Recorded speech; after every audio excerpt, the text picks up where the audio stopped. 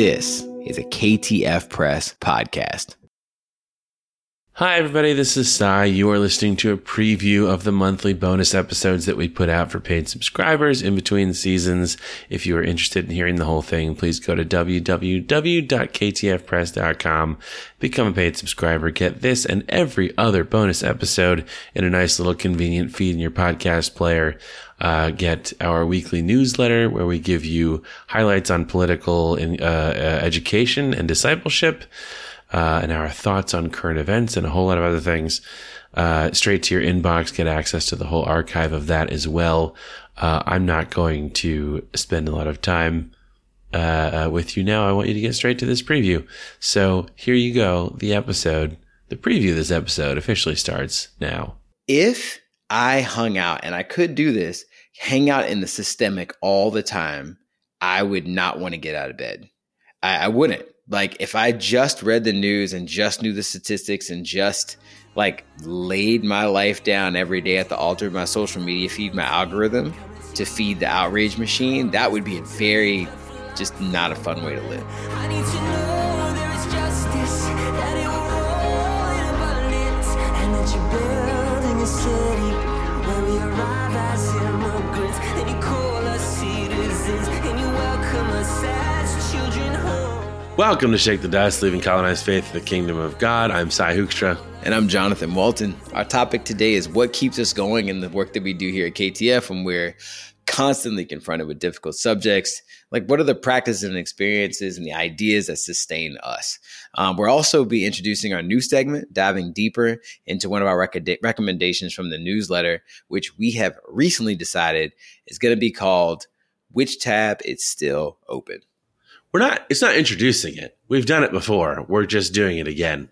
But now we've named it. That's the difference. We've named it. Yes. Which tab is still open. That's exactly right. Before we get into everything, quickly, as always, no, not as always, but as we're doing on these bonus episodes, I'm asking you, please, everyone, if you support what we do, and I know that you do support what we do because you're listening to this bonus episode that is only for subscribers, please go to Apple Podcasts or Spotify and give us a 5-star rating. And if you're on Apple Podcasts, give us a written review. The ones that we have there are great. We so appreciate everyone who's already done this. It really does help us. That's the only reason I'm taking time to ask you to do it now. It helps people find us. It helps us in the ranking. It helps us look good when people look us up if we have more ratings. So if you support what we do and want to spread our work around a little bit, that is a very quick and easy way to do it. Just pull out your phone, open Apple Podcasts or Spotify, or really any podcast app you have that allows ratings. Give us a 5-star review. Give us that written review on Apple, even just like a sentence or two. We would so appreciate it. Thank you very much. Without further ado, Jonathan Walton, you obviously a black belt of spiritual disciplines and emotional health, just a sort of, a sensei, if you will. And should I do that? I don't know if I should say that or not. It's all good. You can be facetious. It's all good. Yeah. Give us some of the things that you do to stay grounded, some of the spiritual disciplines, some of the emotional health practices that you do to keep yourself from losing yourself in the anxiety and everything as you go through stressful news events and deal with difficult subjects in theology and politics and oppression that we talk about all the time. Fortunately, I have thought about this a lot, mostly because I burned out and I have anxiety, and because of traumas, little T and big T trauma from when I was a child, I have a high propensity for control. And so I think I've had to think about it a lot so that I could not just get by in life, but actually have thriving relationships where I'm engaged with people and can show up as myself and not as a performer trying to get approval and things like that. So I think one of the things we want to think about a lot of the times is like, what is our motivation in these conversations? Why are we getting this information? Why don't we want to engage? Things like that. Being able to name our feelings, where they come from, and the stories we tell ourselves about them is just like an exceptionally helpful thing when we engage with this stuff. And so I ask myself those questions regularly, like, what am I feeling? Why am I feeling it? And then what is the story I tell myself about that feeling? And so that's one simple emotional awareness thing. And I do that on a pretty regular basis in conversations. And so, if this is going to be like a sensei thing or Mr. Miyagi, in the Karate Kid, like you're doing these things, and they are hard in the beginning, but then they become natural. It's like, oh, I'm not going to put my feelings on other people. I'm going to own my feelings. And often that the reason I'm able to do that is because of the 3 prayers I pray each day. The Lord's Prayer, the Prayer of St. Francis, and the Franciscan Benediction. Because the Lord's Prayer helps me see myself and see God. The Prayer of St. Francis helps me out of that. How do I want to see other people? I want to see them in the same way. And then with the Franciscan Benediction, then the anger, the fear, the discomfort, all of those things are good. Those are things you ask for in the Franciscan Benediction. God bless you, discomfort, tears and sadness. Anger, and then foolishness. And so I think after that, there's this thing called a rule of life that's very old that I update pretty intentionally, instead of it being like a self-actualization tool where I'm just like, I just want to be my best self. It's like, how can I use this so that there's actually fruit in my community, not just me, where the fruit is interdependence. The fruit is not independence in my own personal awesomeness. And so being able to practice things daily, weekly, monthly, annually, quarterly, things like that to help me and my family and those around me flourish in ways that are transformative and helpful, as opposed to strictly about utility or productivity or self-aggrandizement. And the rule of life itself is what exactly, actually? What is it in your life? Yeah. So the rule of life is it's like an ancient spiritual practice. But the image is a trellis, whenever I've heard it talked about with monks and things like that, there's a trellis. Like if you're growing a plant, like a tomato plant or a cucumber plant or something like that, and you want it to grow up, or grapevine, you set up a trellis to help it grow so that it's more fruitful. And so for us, it's like these patterns and practices and thoughts and habits help us to create a structure for us to grow. I'd like to think of it more as like the scaffolding of our lives, because when you take the scaffolding away, the building is supposed to stand. So when you take away these systems and structures we've set up, they become second nature. Those things fall apart, and then you continue to do them, and you are a whole person. Like nobody is walking down the streets of Manhattan today looking at buildings full of scaffolding. Like when you take the scaffolding away, we're supposed to be whole. Well, that's true. There's a lot of scaffolding around, and it lasts longer than it's supposed to. And for all those people in Jackson Heights, I know your plight, and I'm sorry that's dark on your block 10 months out of the year. But all that to say, a rule of life is just an exceptionally helpful tool to be able to do that. But so then the scaffolding, that's a good New York City updating of an agricultural metaphor of a trellis. but what do you actually do? Like, what do you and your family actually do on a regular basis? So one of the big monthly ones is I looked at every month of the year and basically put something in there that all of us can look forward to together and or individually. So Priscilla knows that in our schedule, she's going to have at least 3 snowboarding or skiing trips in the winter. She knows that in the fall, she's going to have at least 3 or 4 hiking trips. She knows every October we're going camping with our family, and every September we're trying to go camping by ourselves. She knows that there's 2 weeks every July where we are out of New York City. I know that every Labor Day, there's a chance for me to go away and her to take care of the kids, for me to just be away from my children and my wife for a little while. I love them dearly. And I'm an introvert. Yeah, exactly. So things like that. So yeah, that's something that happens every month, and every day I am, this year for my actually New Year's resolution, shout out to 2024, for every post and thing that I have that is dealing with something difficult, I want to try and post and think about something that brings delight. And so can I actually hang out in the beauty and the resistance, the delight and the struggle at the same time and kind of show up fully in both spaces. That's what I'm committing to doing on social media. And so all of that, so that one I think is more directly related to the stuff that we do at KTF Press. Mm-hmm. And you're saying that all those other things are like the scaffolding that lets the building stand. Like exactly. you know, it's built into the rhythm of your life that there is like things that are replenishing and peaceful coming mm-hmm. in the not too distant future, which makes the daily stressors easier, or like seem like they're more something you can overcome more easily. Is that right? Yes, I've got equal parts depletion and equal parts filling. Yeah, that's great. You mentioned one of your goals for this year. What are some of the other like goal setting practices? I guess you talked about how you review some of your emotions. So what are some of the other goal practices that you put in place? Every week, I write out a to-do list. Like every Sunday night or Monday morning, because it's usually after midnight, I sit down, I look at the to-do list from the week before, I mark out everything that was done, I rewrite everything that wasn't done, and I fill in the stuff for the week. And I've done that. I did that last year almost every week. And that's been something that's really helped me, because I can tell myself I didn't do anything and I'm worthless. Like that's how I feel a lot of the times. Like I just haven't done enough. But if I consciously sit down and say, oh, these are the things I accomplished this week, this is what I'm looking forward to and what I have to do next week. And I can kind of close the chapter on one week and move forward to the next one. That's probably the most crucial thing that's helped me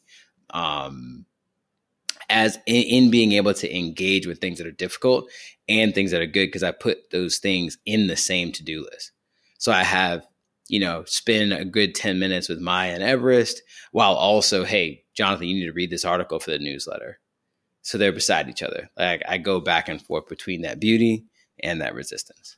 That's good. I should do the look back at my previous when something's off my to-do list, it's just gone. Like I just hit complete on my phone, and I should.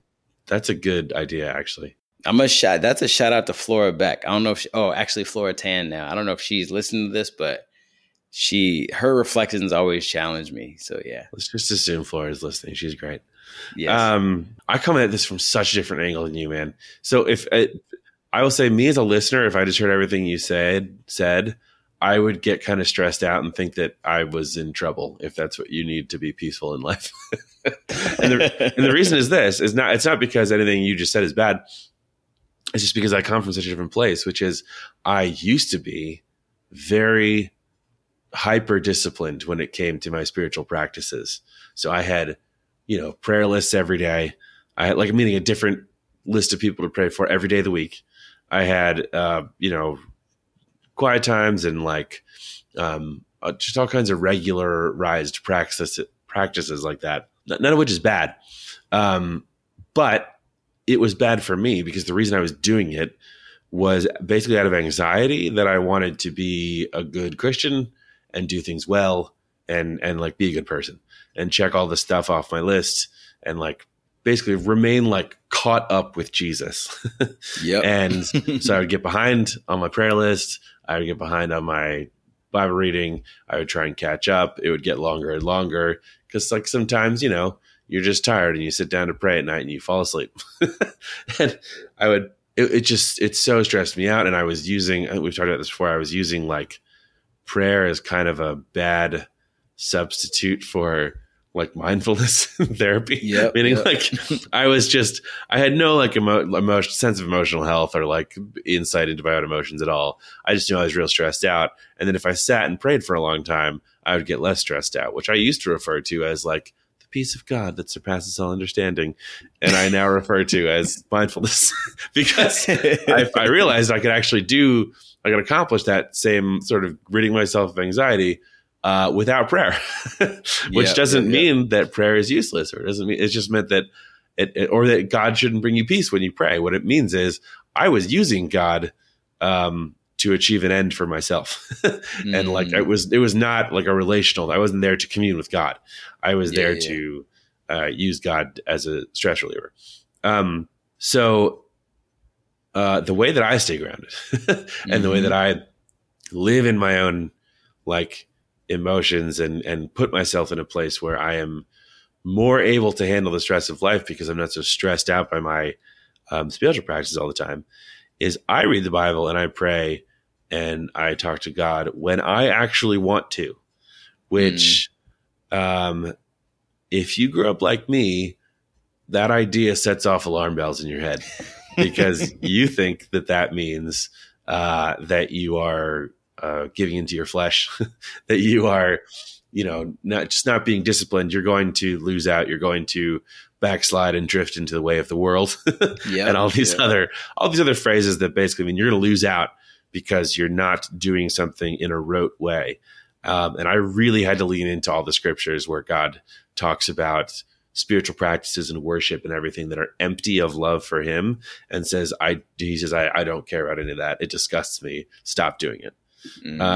Which is, he says over and over again. So I had to take hold of that and get kind of into the get into a realistic relationship with Jesus, where I'm actually talking to a being who I want to be talking to, as opposed to just doing things out of rote obligation. Yeah, and the fruit of that is a closer relationship with God. Yes, like right, you didn't backslide, you didn't fall into the sea of forgetfulness. Like you've actually cultivated a wonderful relationship with God, rooted in your desire to be with him and his desire to be with you, and that is a beautiful thing. And my desire to be with God has increased since I have stopped. Because when I wasn't doing things this way, I fundamentally related to God in an obligatory way. So I didn't the same way you don't want to do any obligation. I didn't want to hang out with God. Yeah. So that's where I was. So anyways, it's interesting that because we start in different places and because God knows both of us, we do two very different approaches to things, and we come out the other end more peaceful and happier and closer to God because, I don't know, because of the stuff that we did that actually correlated to how we feel. What I'm just making another in our million plugs for emotional health and awareness. Everybody, we got to do it. It's true.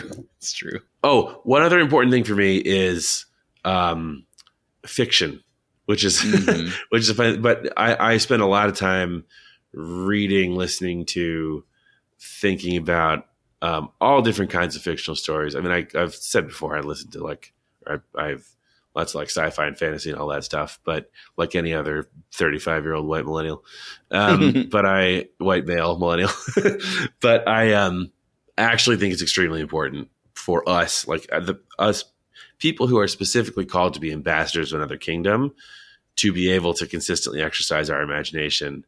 And because we are supposed to be thinking about how to change the world on a very fundamental level, kind of all the time. We're supposed to be, bringing in new realities or praying for them or trying to. I'm not saying you, man, again, me as a younger Christian, I would have felt a whole lot of pressure around that idea of you have to bring in a new reality. But you know what I mean? That's what we represent. And that's what our God does and is after. Is a fundamental change in things. This is why I'm pretty sympathetic to abolitionist politics, because they are the ones imagining the most radical changes for us and for our society and for the most marginalized. Thank you so much for listening. For more of this episode and for all of our other bonus episodes and for our weekly newsletter, go to www.ktfpress.com and become a paid subscriber. Support everything we do, helping people leave colonized faith for the kingdom of God. We so appreciate you considering that possibility. Thank you all so much, and you will hear from us soon.